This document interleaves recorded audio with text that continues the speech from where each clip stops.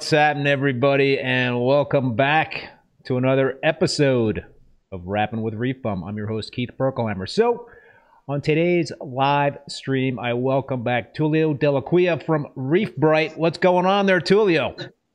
How you doing, Keith? Good to see you, man. Good to see you, buddy. Good to see you. So, Tullio has been on the show several times, and he is a lighting guru who has spoken at many trade shows and conferences about lighting. He was very instrumental, right, Tullio, in helping to develop LEDs for aquarium use. That's kind of one of your claim to fames there. Yeah. I basically was kind of the grandfather, if you will, before Ecotech and AI and these guys. I definitely.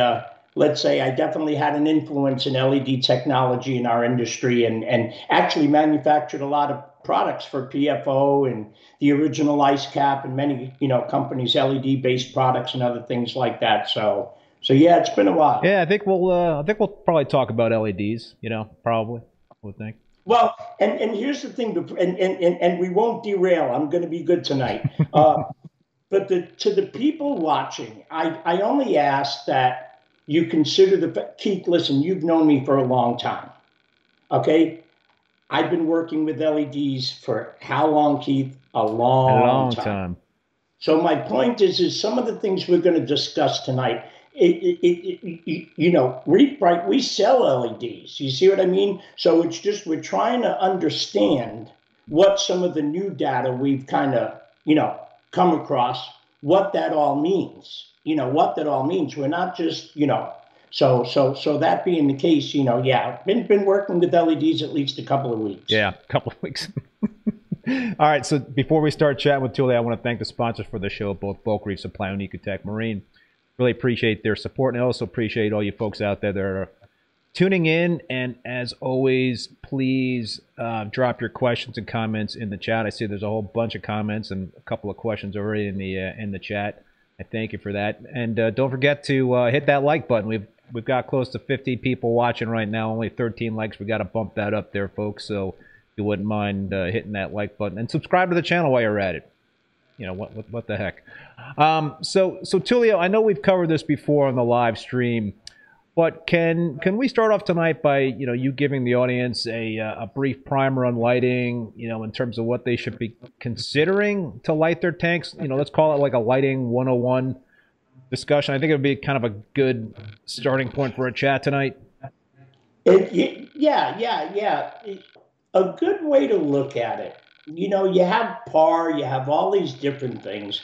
One of the things that's come to light, pun intended, is the adaptive nature of corals. Okay, so spectrally, some of that importance. Many corals, again, depending on the type of corals, we can't talk all corals in one group. But your general, let's say, easy to keep, or your beginner, what I would call your beginner corals, most of those guys are pretty adaptive, and they're going to kind of thrive, and you know this yourself, Keith, under whatever you put them under, as long as the amount of light is modest, is modest in that sense, and you're using the appropriate light source, meaning something typically designed for an aquarium. You're going to be in that ballpark, if you will. The difference becomes when you start getting into more demanding corals and more complex setups.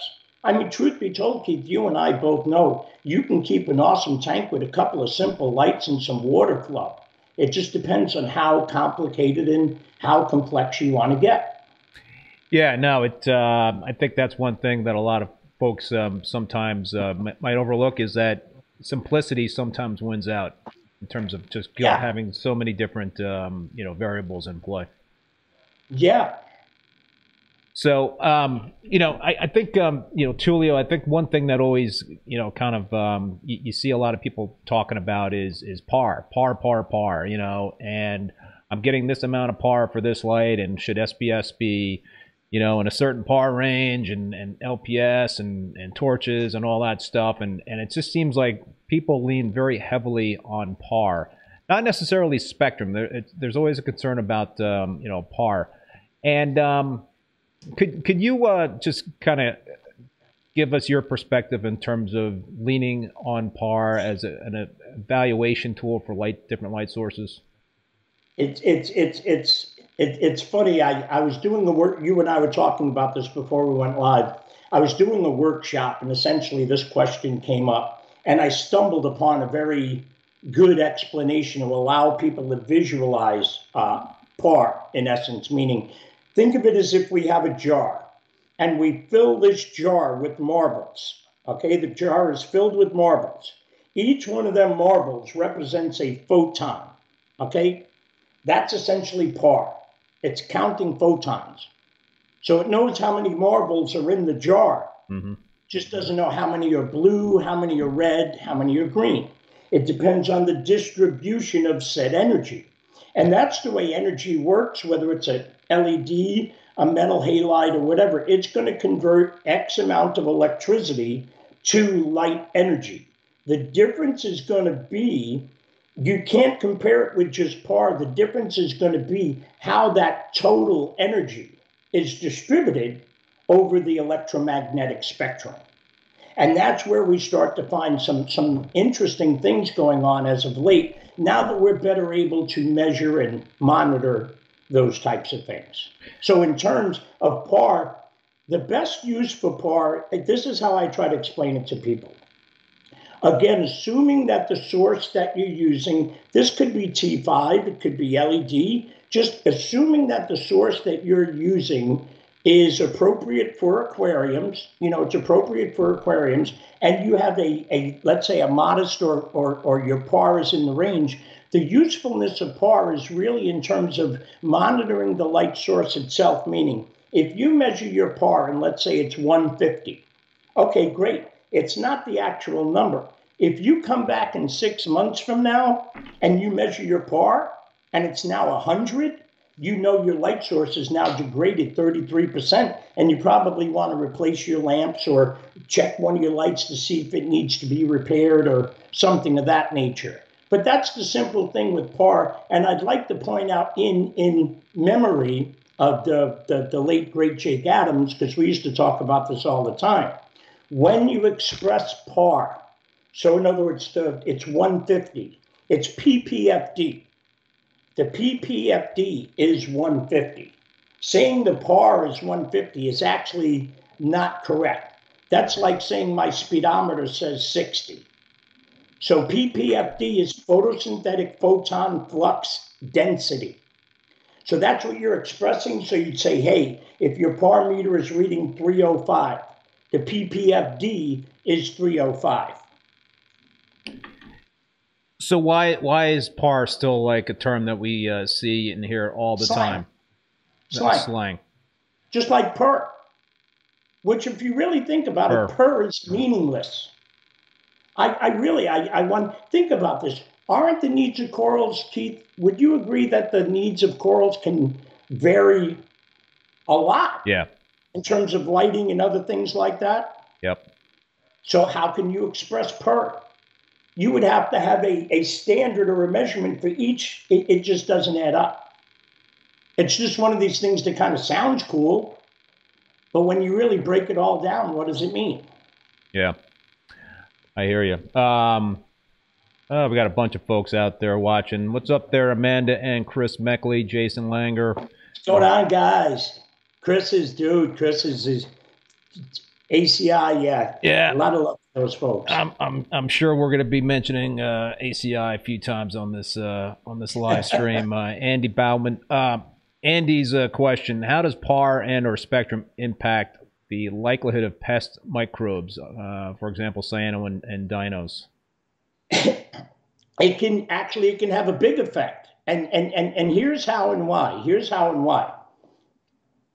Oftentimes we think of things in what I call absolutes, meaning that some of the indirect effects of light is that, for example, true full spectrum light sources, a lot of microfauna benefit from it. For example, Keith, here's my question for you. If we wanted to grow phytoplankton or other good stuff for our tank, would we use a blue light or a white light?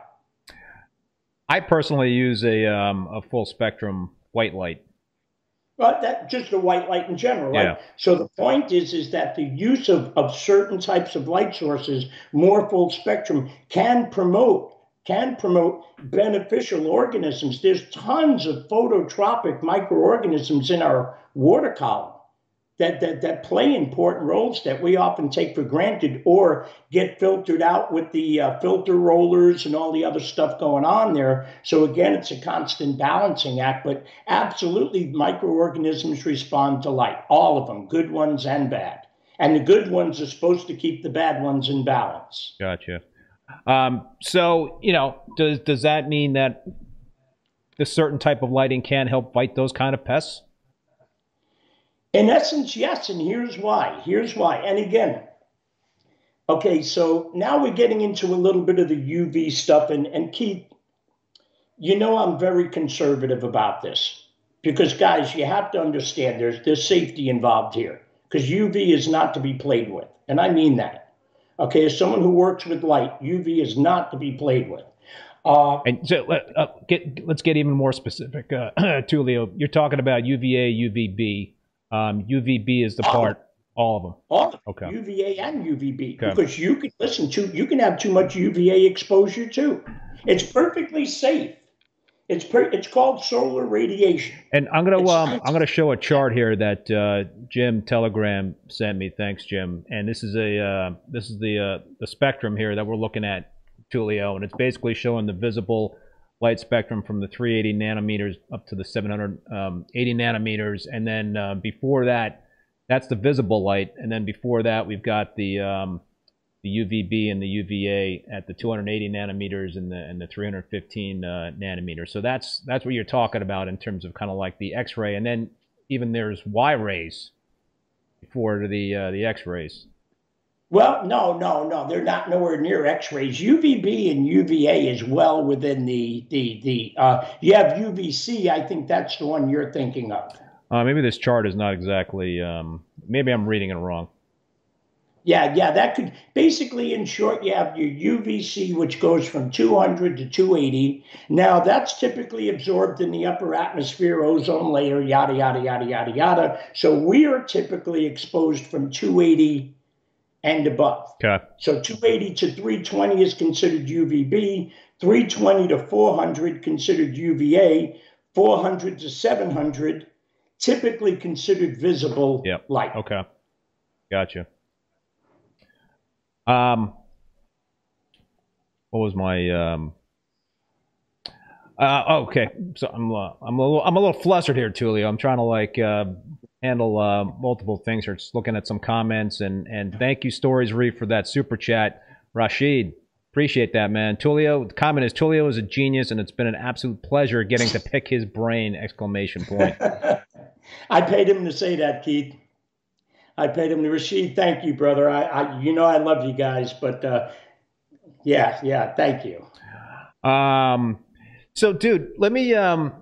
You and I had a conversation a while ago. I don't know when this was, maybe like a month or two ago. And so this is, again, talking about PAR and trying to determine like what light source potentially used to have the most effective results for growing corals, specifically in my case, SPS. So the scenario that I threw at you was this one. Let's say you got one tank that's lit by metal halides, and you've got another tank that's lit by LEDs, okay? Yeah. And, so this is a real case scenario between two of my display tanks. So I've got the GHL Mitras as the LEDs over my Peninsula tank. And I've got, currently, I have the 400-watt 20K iridium bulbs, two of those over my my other display tank, supplemented by T5s. A while ago, I haven't taken the PAR readings recently, but a while ago, I was probably getting twice as much PAR out of the LEDs as I was versus the halides and the T5s, and the PAR readings I was getting under my Mitras back when I took these levels was around 300 to 350 at the bottom to almost 500 at the top of the tank, and it's a 20-inch tall tank. The other tank, my readings were probably 150 at the bottom of the tank. This is the halide lit tank, and maybe up to 250, possibly 300 at the top, which is a 24-inch tall tank. Now, the growth of the SPS, and I know there's a lot of factors in play, but I am pretty consistent between the two systems in terms of, how what I dose and what I like to keep the key parameters at, and flow and all that sort of thing. But there are variables in play, right? I mean, even if you're doing the same kind of methodology, there will be differences between two different systems for sure. So what would you say then between the two tanks? If I'm getting those kind of results with the LEDs over that Peninsula tank, are LEDs in that case going to be a better choice over the 187-gallon tank with the metal halides, because the par is twice as high? And I remember my response to you. I remember my response to this question. So, for example, the older halide systems, the older mentality with halides was when you needed more light, you ran a 400 watt. It was just throw more wattage at it. You had one fixture, you just threw more wattage at it, and there it was. And we talked about a theoretical 400 watt setup. So I would have been using 1200 watts here, and you had your 6 mitras, and so you would have been at your equivalent about 1200 watts. And you got a good memory, dude.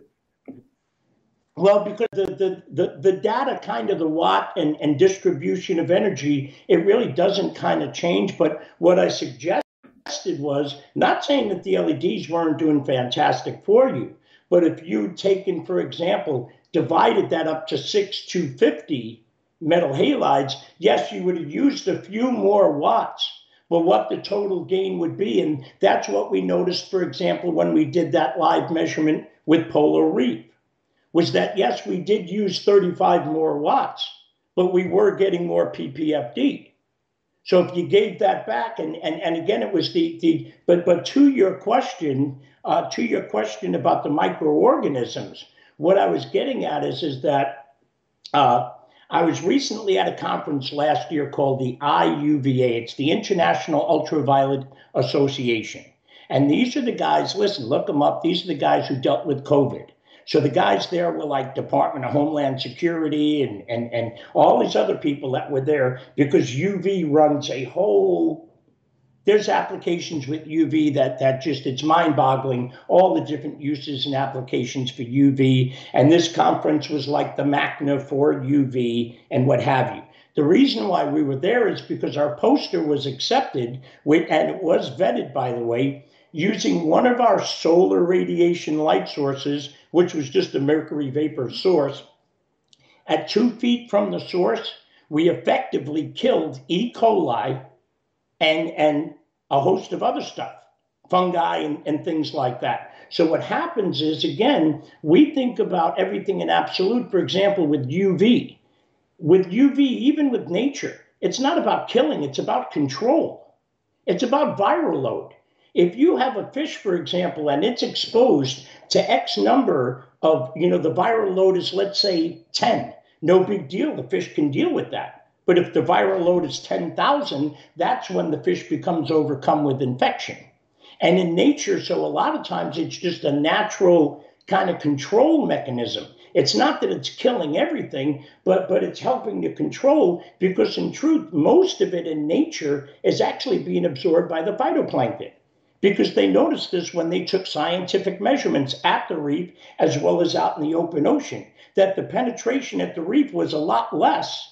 It was only down to like 3 meters where they could measure UVB at 1%. And that's because the phyto was absorbing it, whereas out in the open ocean, it was 11 meters. So the point is I'm not making any statements with UV, but if this is what's going on in nature, I'm excited to start asking more questions, because maybe there is a natural control mechanism we've been looking, not for all cases, but for some cases. So, getting back to that question, Tullio, when and you made a good, you mentioned something I failed to mention, is that basically what between the two scenarios I was describing in terms of the halides versus the LEDs over the tanks. Though the watts were essentially equal, right? So assuming the same wattage, and you've got twice the amount of par for the LEDs versus the halides. Why would halides still be a potentially better choice for lighting the tank that still has the halides on it? Well, for SPS coral, here's the thing for an SPS system. One of the main benefits for an SPS system, phytoplankton. Phytoplankton. The halides would absolutely promote better phyto growth just because of the red and the other. It's just the spectral data is available. The red, it's what you would use to grow phyto. And we know that SPS historically loved halides anyway. We do know that. It's just, back then, think about it, Keith. We didn't talk about light the way we do now. We didn't express it the way we do now.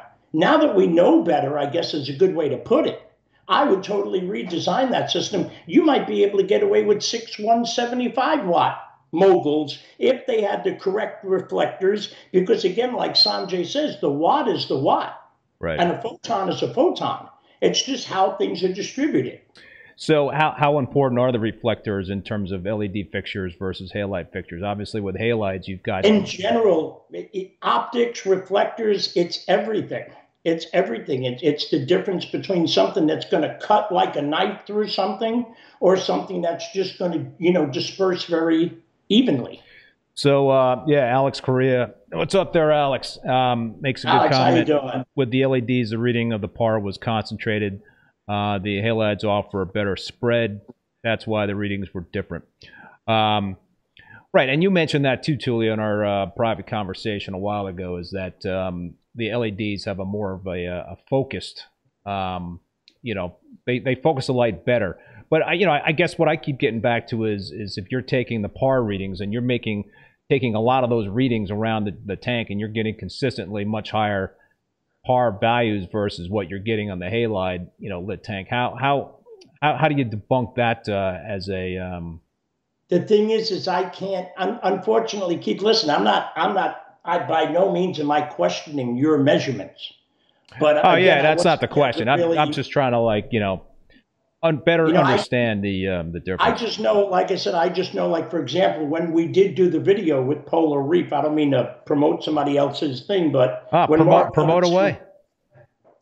Check it out. But, and we wrote Mark Levinson. He had no idea what was going on, but we literally straight up measured a brand new LED out of the box and a current 250 watt halide system.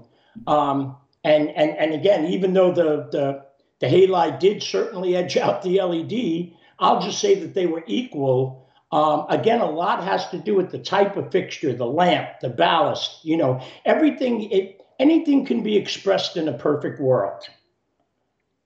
Yes, and I think ultimately what you got to look at is the results, right? You got to look at in terms of what is going on with the corals in the tank, in terms of how they're adapting to that light and how fast they're growing and how they're coloring up, right? I mean, basically that's the most important thing to consider is observation in terms of what your corals are digging or not digging. Well, and it's also the type of tank you want. And what I mean by this, it really is the type of tank you want. For example, hey, there's nothing wrong with blue LEDs. Keith, come on, I'm a godfather of blue LEDs. It's not my thing, but... No, but you know what I mean, Keith? Let's be real. I'm the godfather of blue LEDs. Nothing wrong with blue LEDs, but it's different types of tanks. So, for example, when you have these blue LED tanks, the colors that you're seeing in your corals, that's fluorescence. That's not color.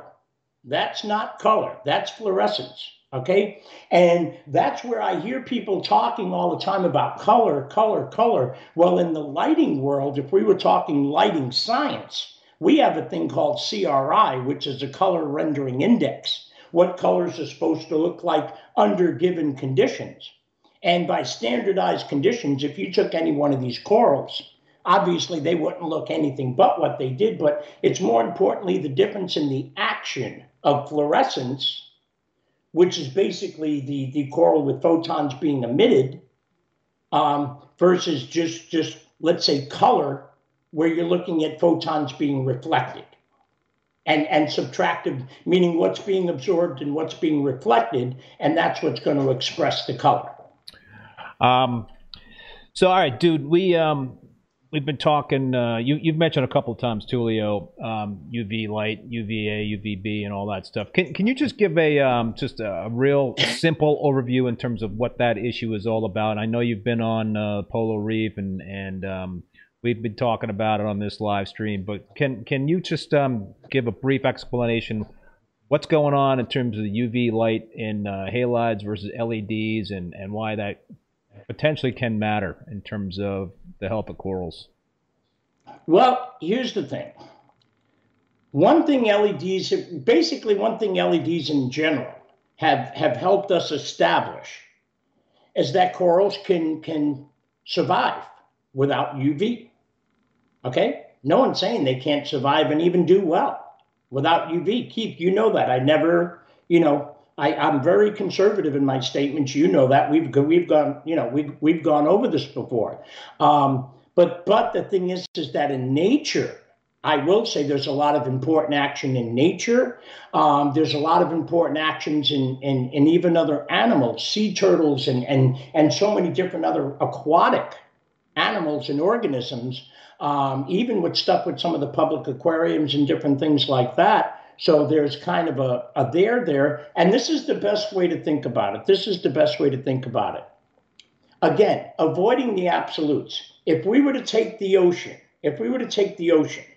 once we got past 10 feet in general, get rid of red, and we know our UV, if anything, it's so diminished, whatever, right? So now we're primarily dealing with our remnants of green and blue. So then all you have to think to yourself is, what organisms are we going to find down there? Because once you start getting down to 15 and 20 feet, as you know, Keith, where's most of the phyto? Up top, right? And there's different things. So there's different levels and different tiers in your reef systems, hence why in nature, corals do the things that they do. But when we put something in a glass box that's only 3 feet, we kind of totally change that equation. Yeah. And that's where you got to be careful, because I've had this conversation with people before, because that's like being in a little tide pool. Even 3 feet is nothing for light. Right. So, in terms of the UVA and the UVB in halides versus LEDs, so for LEDs there is some UVA in some of the LED fixtures out there. I don't think there's a lot of them out there. I think the GHL Mitras. It's minimal. The UVA is minimal, and again, the bottom line is because of the nature. Okay, and this gets back to the way we want to express things. Okay, so even based on let's say the statement of light, where on average with LEDs, let's say it's 380, right? Let's say it's 380 to, let's say, well, most of the stuff I've measured, like the more popular fixtures on the market, was about 700 nanometers was the cutoff. And that's what we found on the Polar Reef video. So if we said that, Keith, and we had our theoretical watt, and with that theoretical watt, we produced one photon. At each wavelength from 380 to 700 nanometers. How many photons would we have? 320. Okay. Right? Now, my same theoretical watt, radiometrically, that same theoretical watt with a mercury vapor source, I'm going to produce light from 280 to easily 800 and beyond. But I'll stop at 8. That I've got 140 more photons. So even if it was just a photon for photon thing, it's how we express it. Radiometrically, mercury vapor sources do produce more light. Even Sanjay will agree with that. It's a more full spectrum. Yes, more full spectrum. It's how we express the data now. And Keith, I think you and I discussed this. The reason for this data is not to bash LEDs. My company sells a lot of them. Why would I want to bash LEDs? Okay? The thing is now that we understand that corals can in fact thrive without UV, that corals can in fact be as adaptive as they are, and some of these other things, there's a whole bunch of other cool questions that we could and should be asking. Yeah, I mean, so I think what you're referring to is the lack of UVB and LEDs, right? So Yeah. there's a lot of awesome tanks out there. I've got LEDs and they lack the UVB, and the corals are thriving in that tank, and that's the case in the other tanks with LEDs. Many tanks that have LEDs. So why so I see Amanda Meckley made the comment. I think you just also said this too. That maybe corals can just adapt. Period. Maybe certain species don't adapt as well. There are so many variables that can contribute. I feel like this debate will last way past my time on this planet. So yeah, I mean, why is UVB important for corals? I mean, is there any research out there that says that it is? There is, and I've showed Sanjay the paper. When we were at Andrews, I showed Sanjay the paper. There's so many.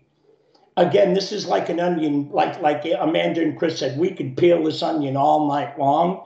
The thing is that I think the difference with some of the tanks, think about this, Keith, because again, we've been around tanks for at least a couple of weeks, okay?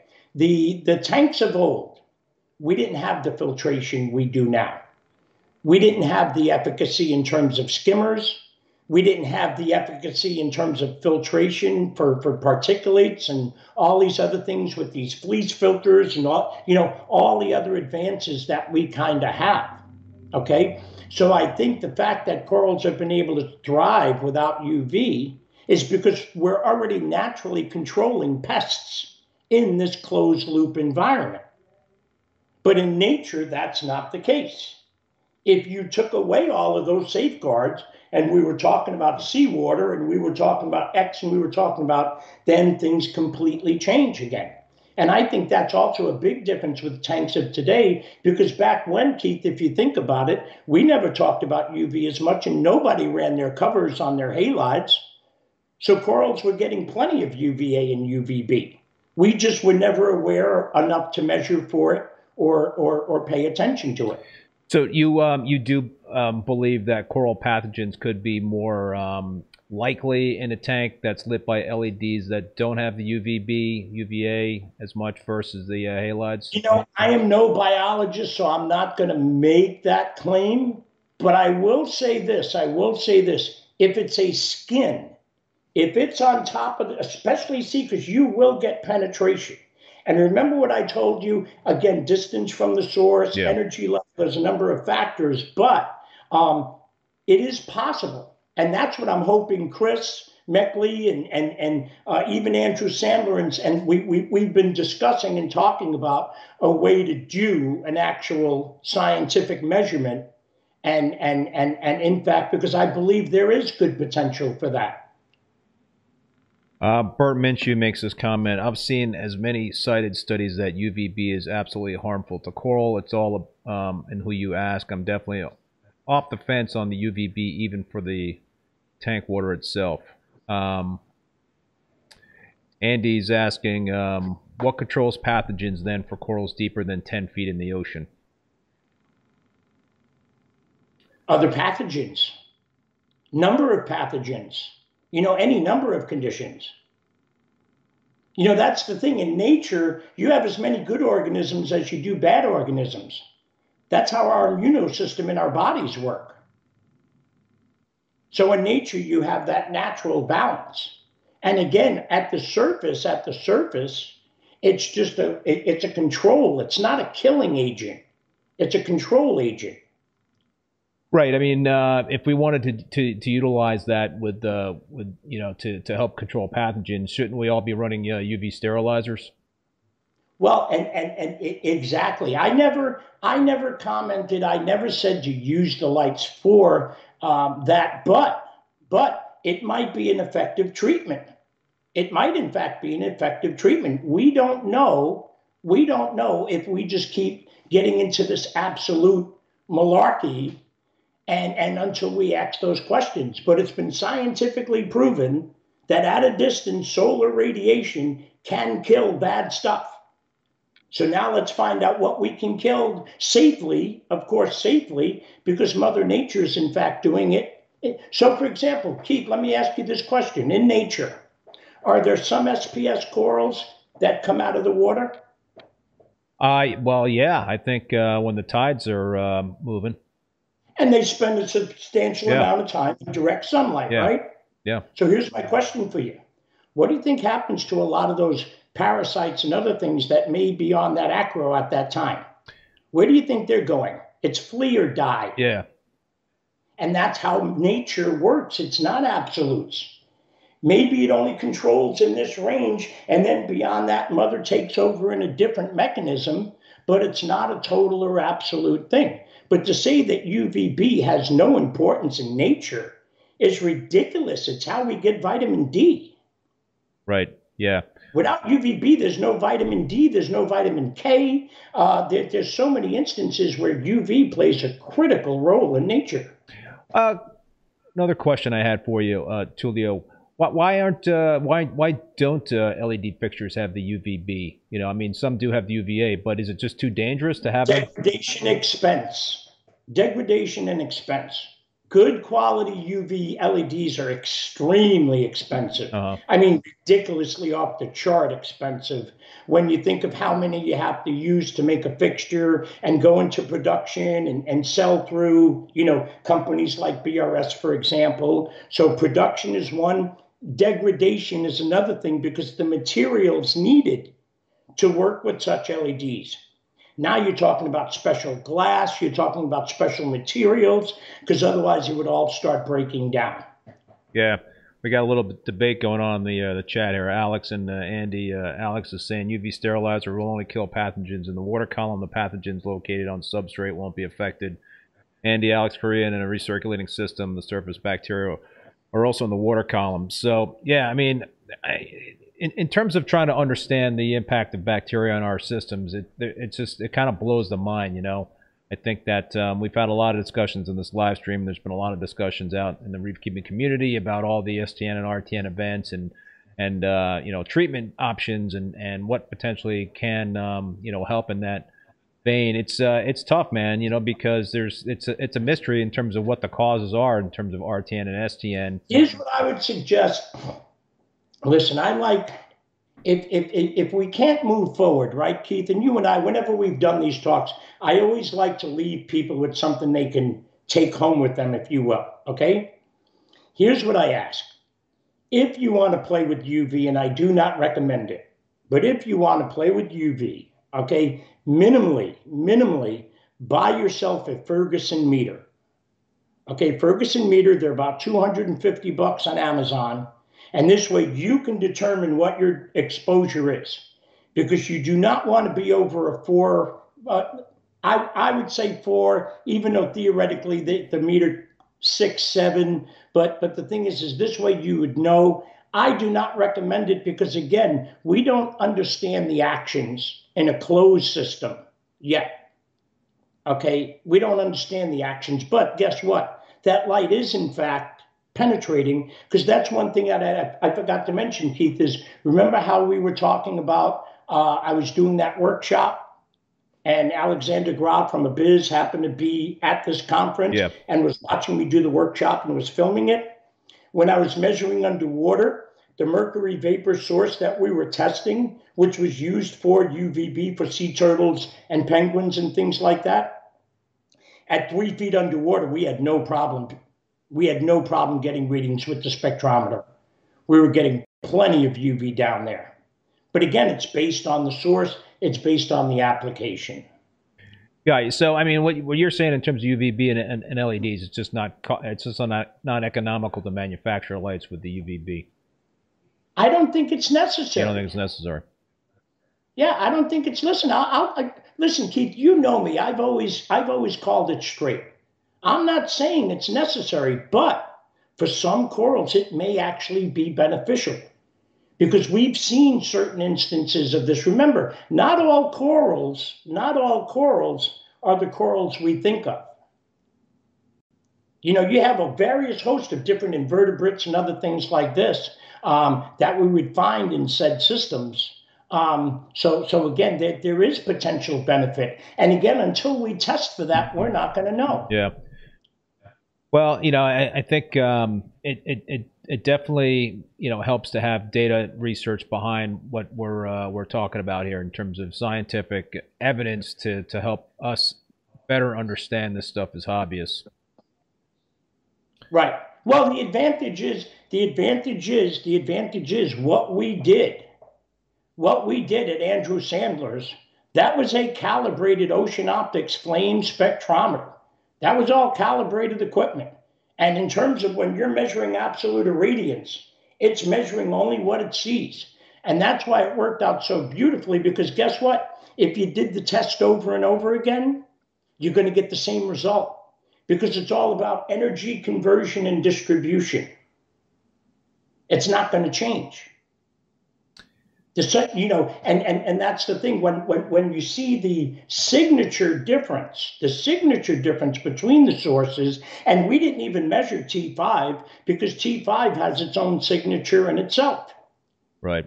And there's people that have seen benefit. Listen, there's people that have seen benefit when they added T5s to LED systems. So is that saying that LEDs weren't complete, or that T5s were adding something that the LEDs didn't? There's so many different scenarios where we've seen any one of these light sources be used in different ways. Is it possible to kind of study this and prove this stuff out in a laboratory setting? You know, kind of do some control versus exposed type of experiments. You know, just putting sure. LEDs and absolutely halides side by side, absolutely. same kind of corals, and just absolutely. Is anybody doing that? Well, here's the thing. It depends on who does it. So, for example, what we did at Polar Reef, and you can ask Rashid this, I had no idea what them guys were going to do. Just like you, Keith, we talked about this before the show. I had no idea the questions they were going to ask me. Okay, and Rashid will be the first to tell you that they were skeptical as skeptical can be, because that's their job, is to be skeptical. And they threw everything you could at me but the kitchen sink. But when Andrew seen, because Andrew was right there as I set up the equipment, and so was Mark Levinson and MetroCat and all these people. There was the equipment was the equipment. So even if you wanted to say so, because we used the same fiber under the same condition, both measurements were still relative to one another.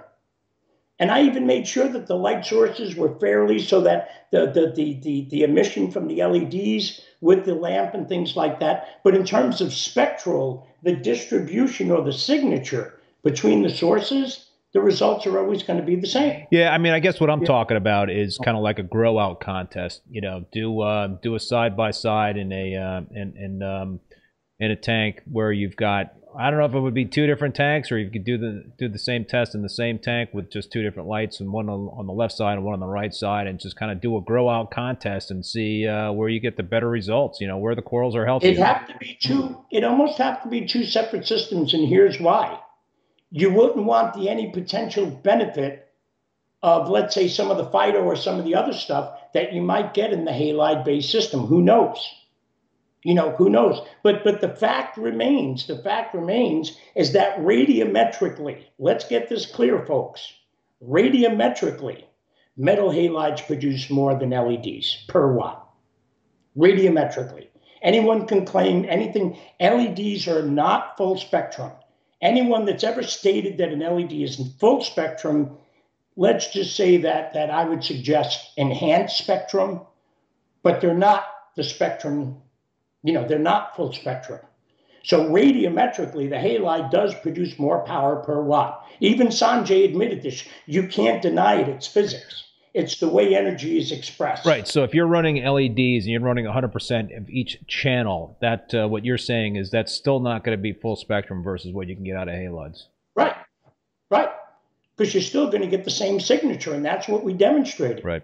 And Andrew Sandler can tell you, because when we measured his max specs and we measured the other lights, he saw a similar signature.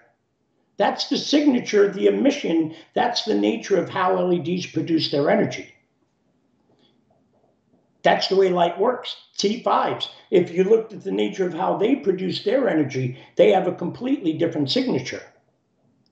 Eric Rashia is saying we should have Tullio play devil's advocate and argue why LEDs are better than metal halides. I can make arguments why LEDs All right, let's hear it, man. Okay. When I started with LEDs 20 years ago, actually over 20 years, but we'll say 20 years with this industry, the advantage of LEDs is that I could fine-tune lighting systems that had deficiencies because I could supplement with almost razor-like accuracy. That's the benefit of LEDs. Their tunability in a sense. So in terms of supplemental lighting, they're still ideal. I mean that, listen, Reef Brite established supplemental lighting in terms of LED. People can hate on Reef Brite all they want, and that's fine, but it's those XHOs that started it all. We were there from the beginning. And it's ironic because now, even with the blades, people are realizing the benefit of that platform. So the thing is, but LEDs just have a characteristic signature. So they can be great for tuning. And here's the thing, you want to get certain corals and colors and things like that to pop? Absolutely LEDs. Bring out the fluorescence. I can show you some serious tricks because here's the thing, if you really want your corals to glow and go, if you will, deprive them of light. Turn down your settings. You know where I'm going with that, Keith, because then they're really going to drive, because they're still going to want to photosynthesize.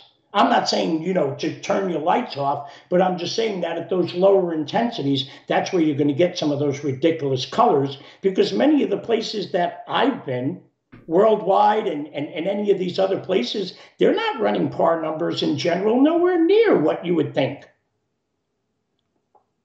And a lot of those places though are running LEDs, and the corals are spectacular, right? Yeah. Right. Yeah. Yeah. Yeah. I mean, that the proof isn't. But I wouldn't say that, because let me tell you something. Chris over at ACI has some gorgeous SPS. Well, Chris and I can confidently say his good stuff is under halides. Yeah, and Chris, if I'm wrong, you feel free to correct me, brother. I won't hate you, but your good stuff is under the halides. He just made a comment in the chat. Somebody asked this question, and his comment to a person who asked the question, Ari, I prefer metal halides first, T5 second, and LEDs are good for accent lighting. That is what we run. Yeah, and I've seen it. I've seen it in person myself. I mean, listen, dude, I've been running metal halides for like 30 years, but I've been running LEDs on one of my other tanks, my most recent tank, for the last couple of years, and I've never gotten any better results. I mean, I've never seen better growth in colors under LEDs versus halides. The reason is, listen, and I've said this, you know what, Keith, I remember saying this in our last talk. Okay, I remember saying this in our last talk. Halides are not for everybody. Okay, guys, listen, here's how it works. Lighting is like a toolbox. Keith, how many different screwdrivers do you have in your toolbox? So many I can't even count them, dude. Your Phillips screwdrivers, do you have one size? Do you have 3 or 4 sizes of Phillips screwdrivers? Multiple. Flathead, the whole thing, right? Yeah. So there's no correct tool for every situation, right? And it's how you use said tools. So see, that's the way lighting works. So, for example, if I had to put a nail, if I was hanging a picture, Keith, would I use a sledgehammer? No. Okay? So halides are not for everyone or for every system, but there are absolute scenarios where halides can be of benefit, just like, hey, I'll put it out there, even Andrew Sandler's seen the benefit of his tank since he's put Keith, did you ever think you'd ever see the day where halides would be supplementing LEDs? Yeah. Because that's essentially what they did at Polar Reef. And the irony here is, listen, whichever side you lean on, it's all in good fun for one, guys. But I heard someone make this comment, and it really speaks volumes. why are we even still talking about halides and T5s then? If there isn't something there. If they're dead, then why are we even talking about them? And so what I'm saying is that I'm not trying to say which is better or whatever. What I'm saying is that in light, pun again, intended, in light of what we now know, let's start asking different questions. If corals can in fact survive without UV, let's see to what extent. Can UV be beneficial in the treatment of certain coral diseases? We don't know that, but let's find that out. These are just questions we could ask. There's no harm. All we can do is learn from that. What about the likelihood that manufacturers will stop manufacturing metal halide bulbs? Let's say in 5 years. What's the possibility of that happening? Well, here's the thing. First of all, in our warehouse, we have thousands of bulbs of all types. Are those all going to Chris Meckley at ACI? But here's the thing, okay, guys, halides are not going to take, LEDs are here to stay, okay? LEDs are here to stay, yeah. Okay? But I will say this, halides are important for other animals, like sea turtles and penguins, where there has been beneficial use from their full spectrum light. Okay, again, a lot of public aquariums are actually using mercury vapor sources. In fact, Fish and Wildlife themselves recommends to public aquariums and zoos that they provide their animals with some UVB as well. Okay, so these light sources are important. If you're not using them for your tank at home, that's fine. But these lights are important for other animals. And radiometrically, like I said, they do have their benefits. But in general, I would say that most people's tanks are better suited with LEDs. They got a slimmer profile. People love controlling stuff, and that's the joke. Because you know something, Keith? It takes weeks for corals to adapt to any changes you make in your lighting. And they really don't care. They're going to adapt. They're very adaptable. That whole platinum spectrum thing doesn't exist. They're going to adapt to what they got to work with. They really are. Yeah. So what do you think, dude? I mean, what will manufacturers still have a reason to manufacture metal halide bulbs? I know we will. I don't know about other manufacturers because they abandoned the technology a long time ago. I couldn't abandon. Listen, Keith, the one thing I have, and again, because you've known me for so long, the one thing I have is my experience with lighting, right? And the one thing I've always shot straight when it comes to lighting. I could never give up on halides because I just knew that they were too beneficial. Yeah. I just knew that they were too beneficial. And now we have a lot of animals that rely on them. Penguins, sea turtles, other animals. Yes, there's benefits for corals and there's so many different areas, but again, we keep talking in absolutes. And I think that's the problem because while we're arguing about this or that, we're not asking more questions. All right, a couple of comments and questions from the super chat. Rob, upstate New York, thank you very much, man, for that super chat. The question is, are laser diodes the future? Great chat. Okay, laser diodes, no, and I'll tell you why. And explain, please, Tullio, what laser diodes are. Well, here's the thing. An LED is essentially many LEDs are classified as class 2 laser devices. Okay? The problem with laser diodes is the nature of the laser of itself, meaning one of the drawbacks of LED, when I talk about focusing, Keith, yep. The easiest way to visualize this, and we've done this before, but for your viewers that weren't privy to these talks, if you could imagine yourself outside on a sunny day, and we were having a conversation, if I took a magnifying glass and put it on your arm, you're going to get uncomfortable very quick. It hurt. Has the energy from the sun changed? No, it has not. All I've done is change the focusing of said energy. So that's the way to think about LEDs. They're very focused.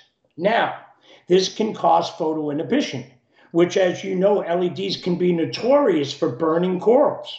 And that's one interesting phenomena that we see. For example, in my old tank where I ran halide systems, I remember one time I had an echinata, which was a deep water coral.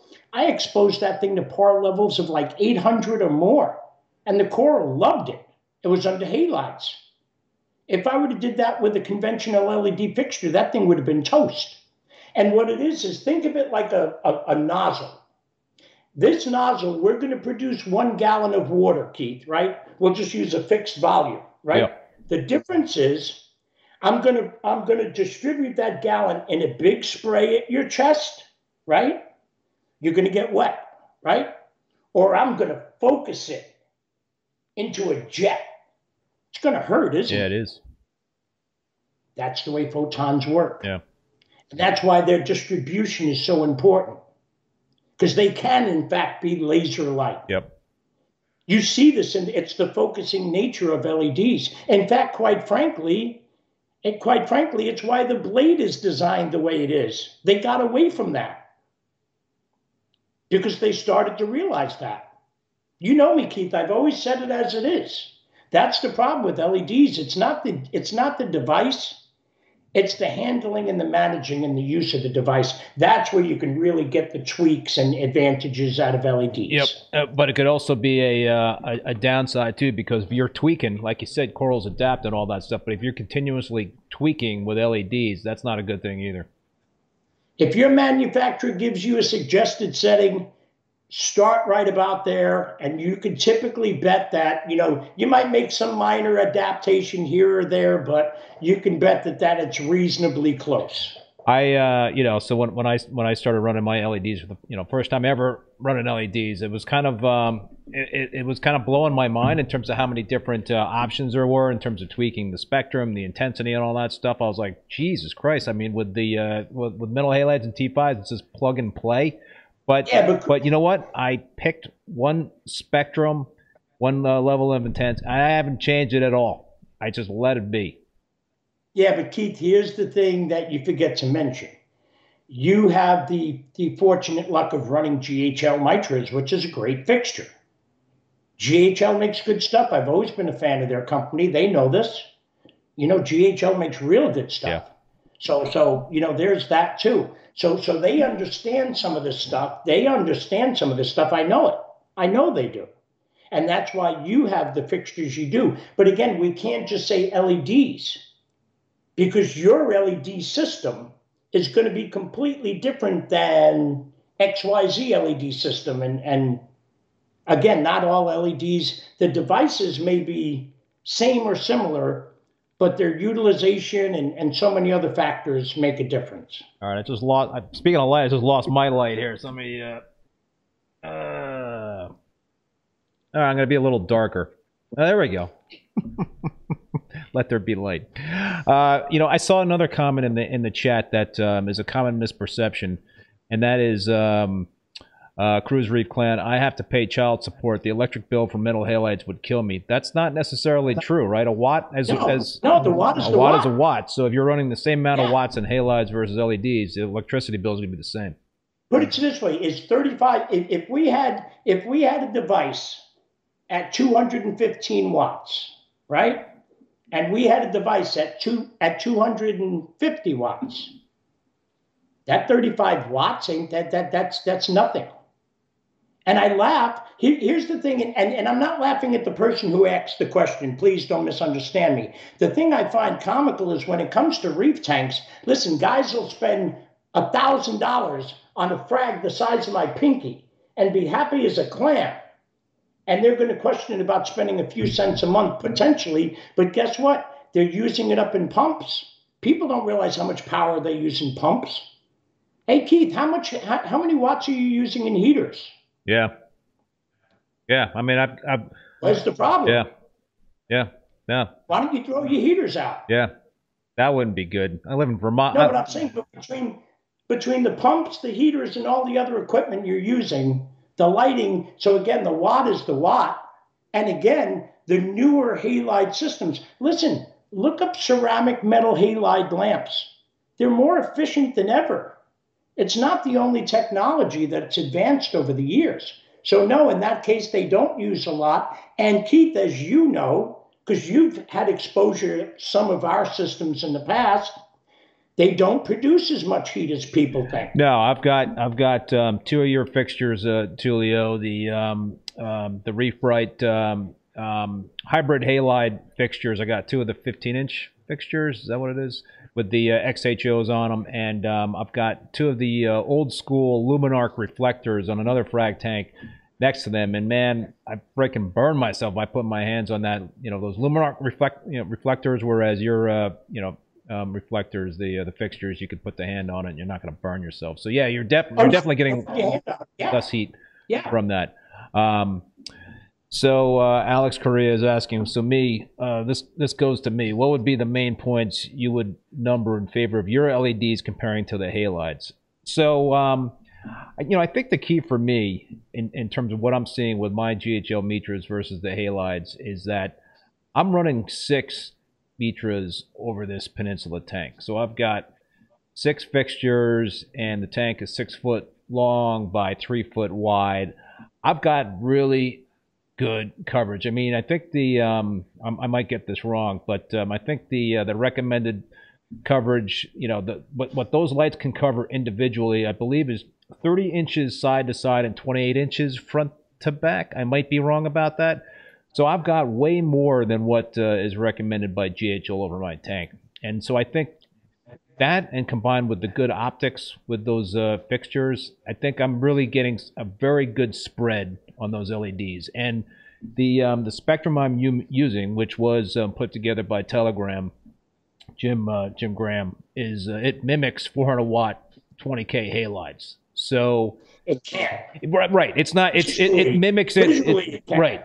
Spectrally, it can't. It's scientifically impossible. Right. It's about as spectrally it can. It's about as close as it can get, I guess. To the human eye, it will appear. It will appear. And again, even other companies that make a claim that, hey, no, it's not 20K. Because if you took a 20K lamp, I'll go to BRS and I'll do this challenge live.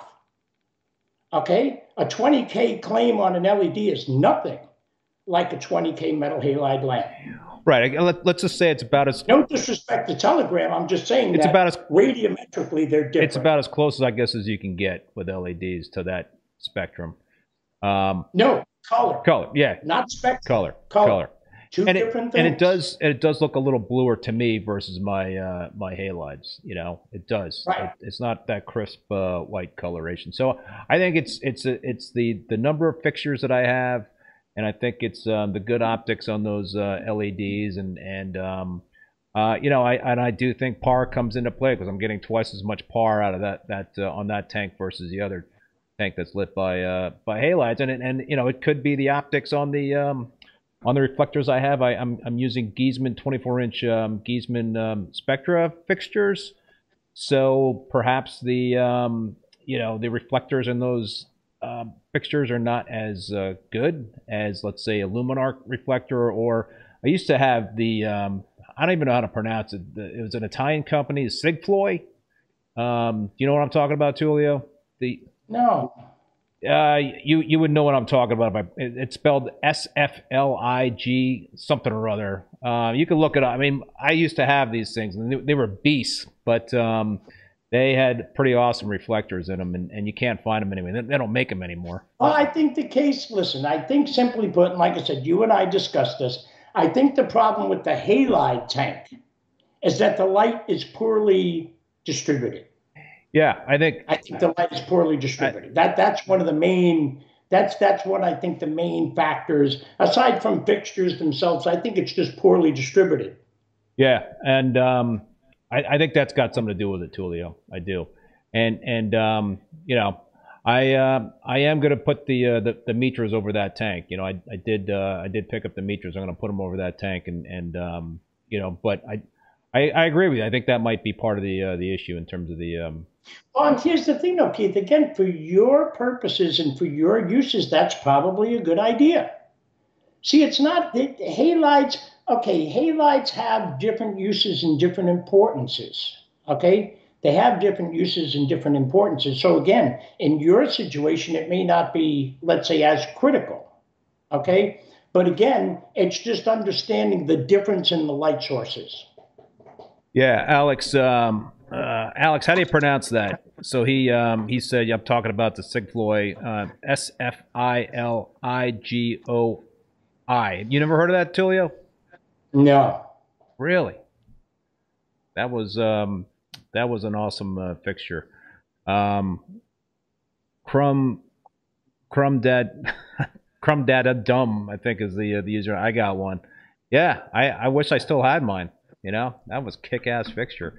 So Tullio, I got to work on a couple of questions from an awesome guy, Dong Zhou, who's been on my show a couple of times. He's a scientist, and he runs a little company called Acro Garden. But he was in the pharmaceutical business, and he did a lot of research, coral research, and he's a fascinating guy, and people love hearing Dong speak and talk on the show.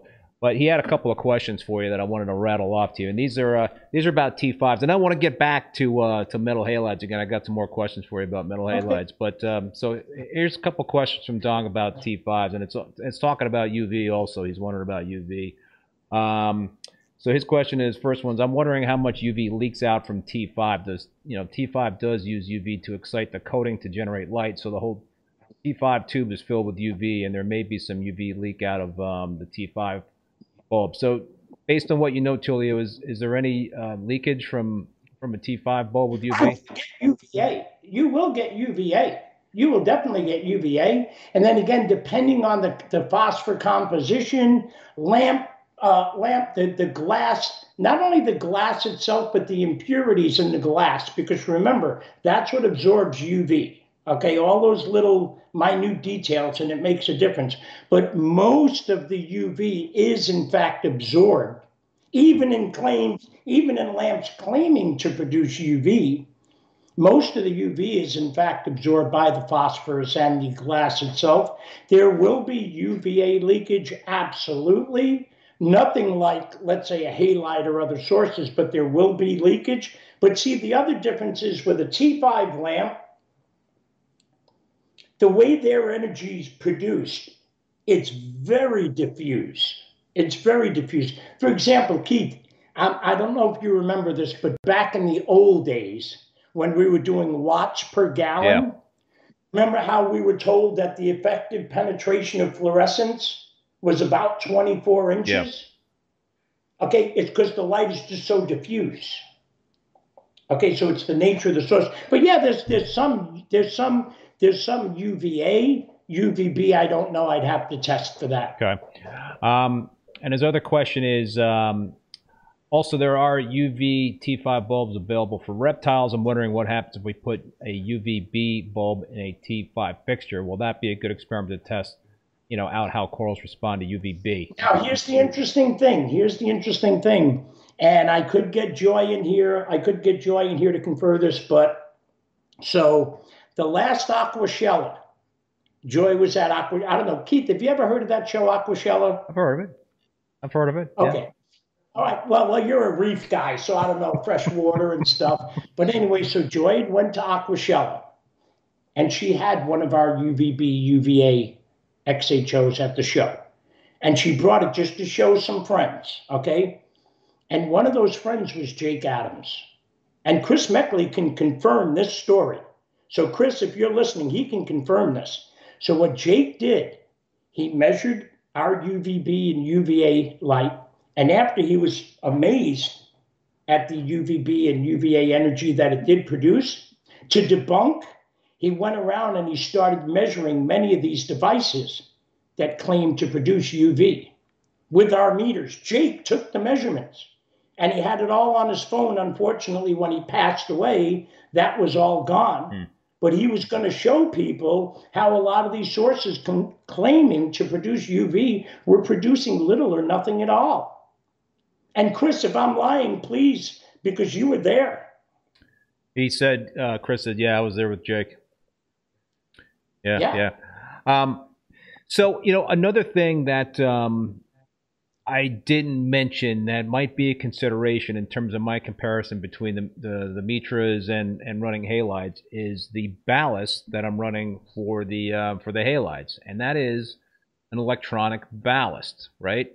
So and back in the day, everybody liked to run their metal halide bulbs, specifically the 400 watt 20K radium bulbs, with a magnetic ballast to overdrive the bulbs to generate more intensity.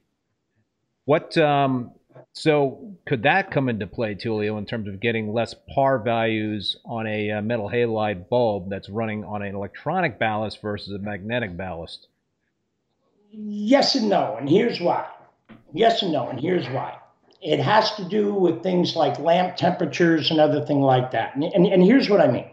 So if you start with a typical metal halide lamp, the arc tube inside, it's set at X number of atmospheres when the lamp is, it's basically internal pressure, yada, yada. And it's a big factor in how it produces light and otherwise and what have you.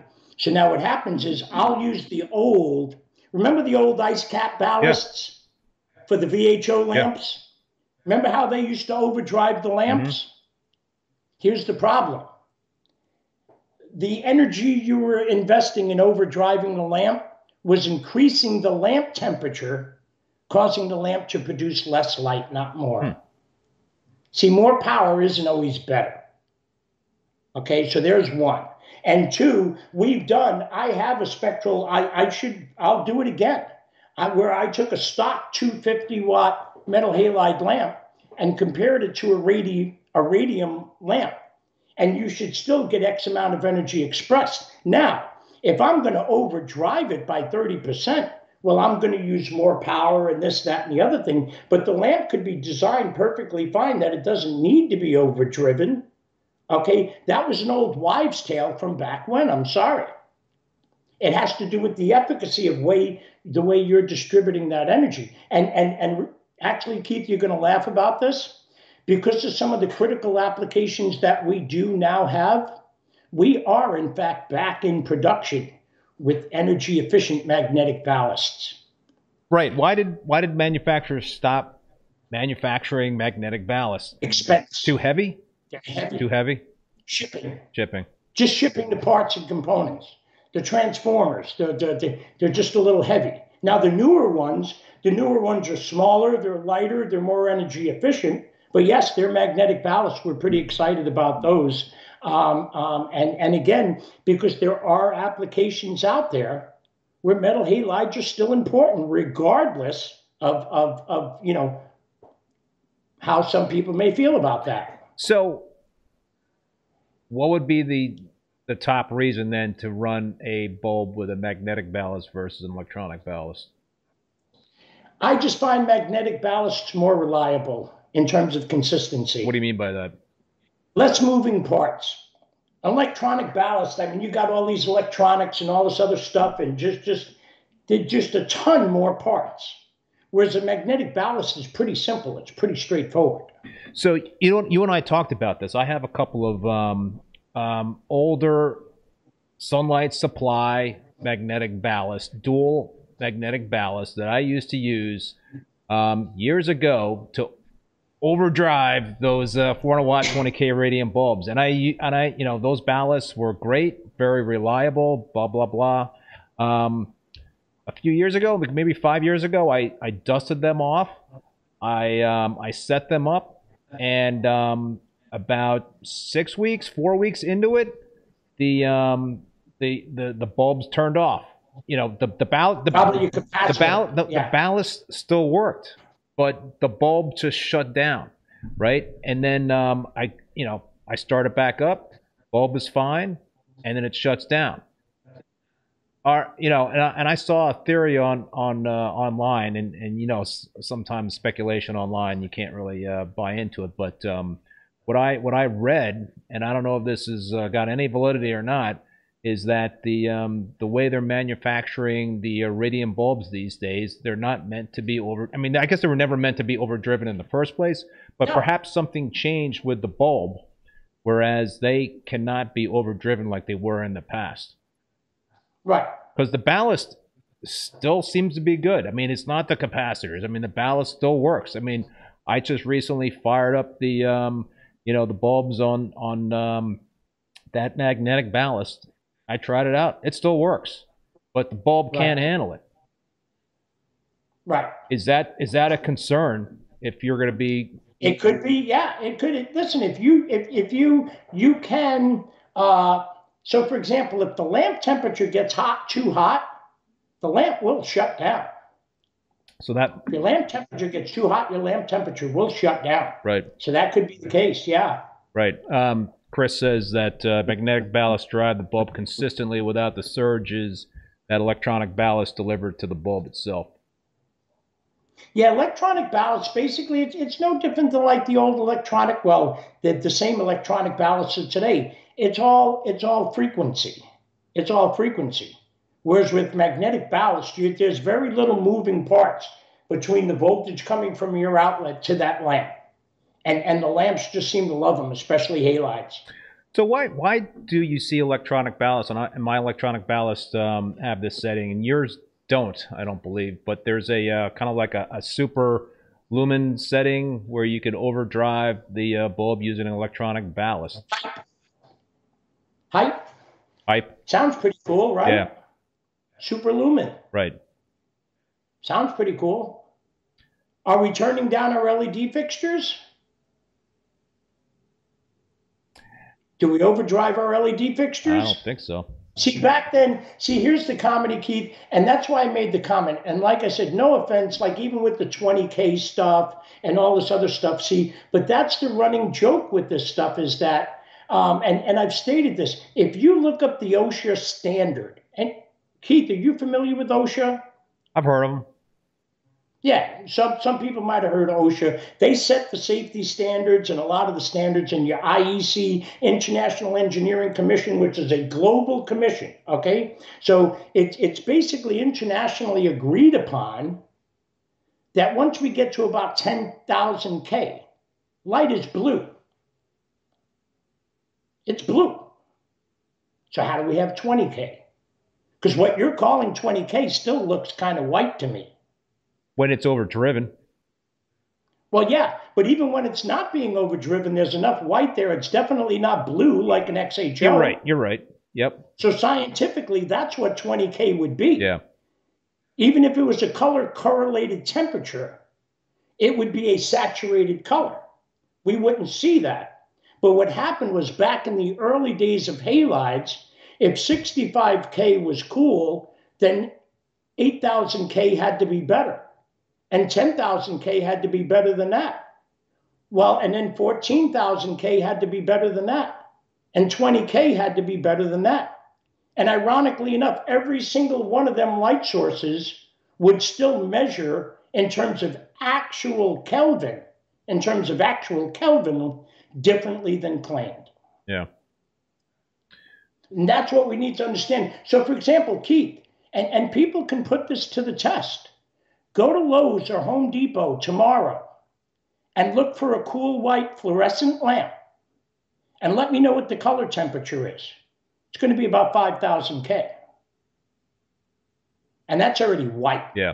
Cool white, in fact. Yeah. I guess aquariums, we use different, either we didn't get the memo or we use completely different standards or just Kelvin is different for aquariums. Yeah. Chris at ACI says, I run magnetic ballast with radium 400 watt without issues, 250 as well. Yeah, there could be something with my ballast. I don't know. I mean, they're old. Sunlight Supply, they're old. And they're big and heavy. Oh, those things are boat anchors. I remember those things. Wow. Yeah, those are boat anchors. Alex Correa said the first time he ever contacted me was to buy that fixture I was talking about. And he said it's pronounced Esfligo. Esfligo. I don't know if that's I'm probably butchering that, but yeah. Oh, there was another question that I wanted to. It was a quick question by somebody else, and what was the question here? Oh yeah, Ari had this question. This is kind of like a question in terms of what light to use for a particular tank. So, Tullio, what would you recommend for lighting if somebody had, let's say, a 40-gallon cube mixed reef versus a 120-gallon SPS tank? Would you push for metal halides on these smaller tanks? Well, here's the thing. I've had plenty of people successfully use halides. In fact, my old Planet Aquariums tank was a 120. And I had two, I think I ran 175s on there because I really didn't need that much. But I had two 175s on that tank, and that tank rocked. I didn't have any temperature issues or nothing like that.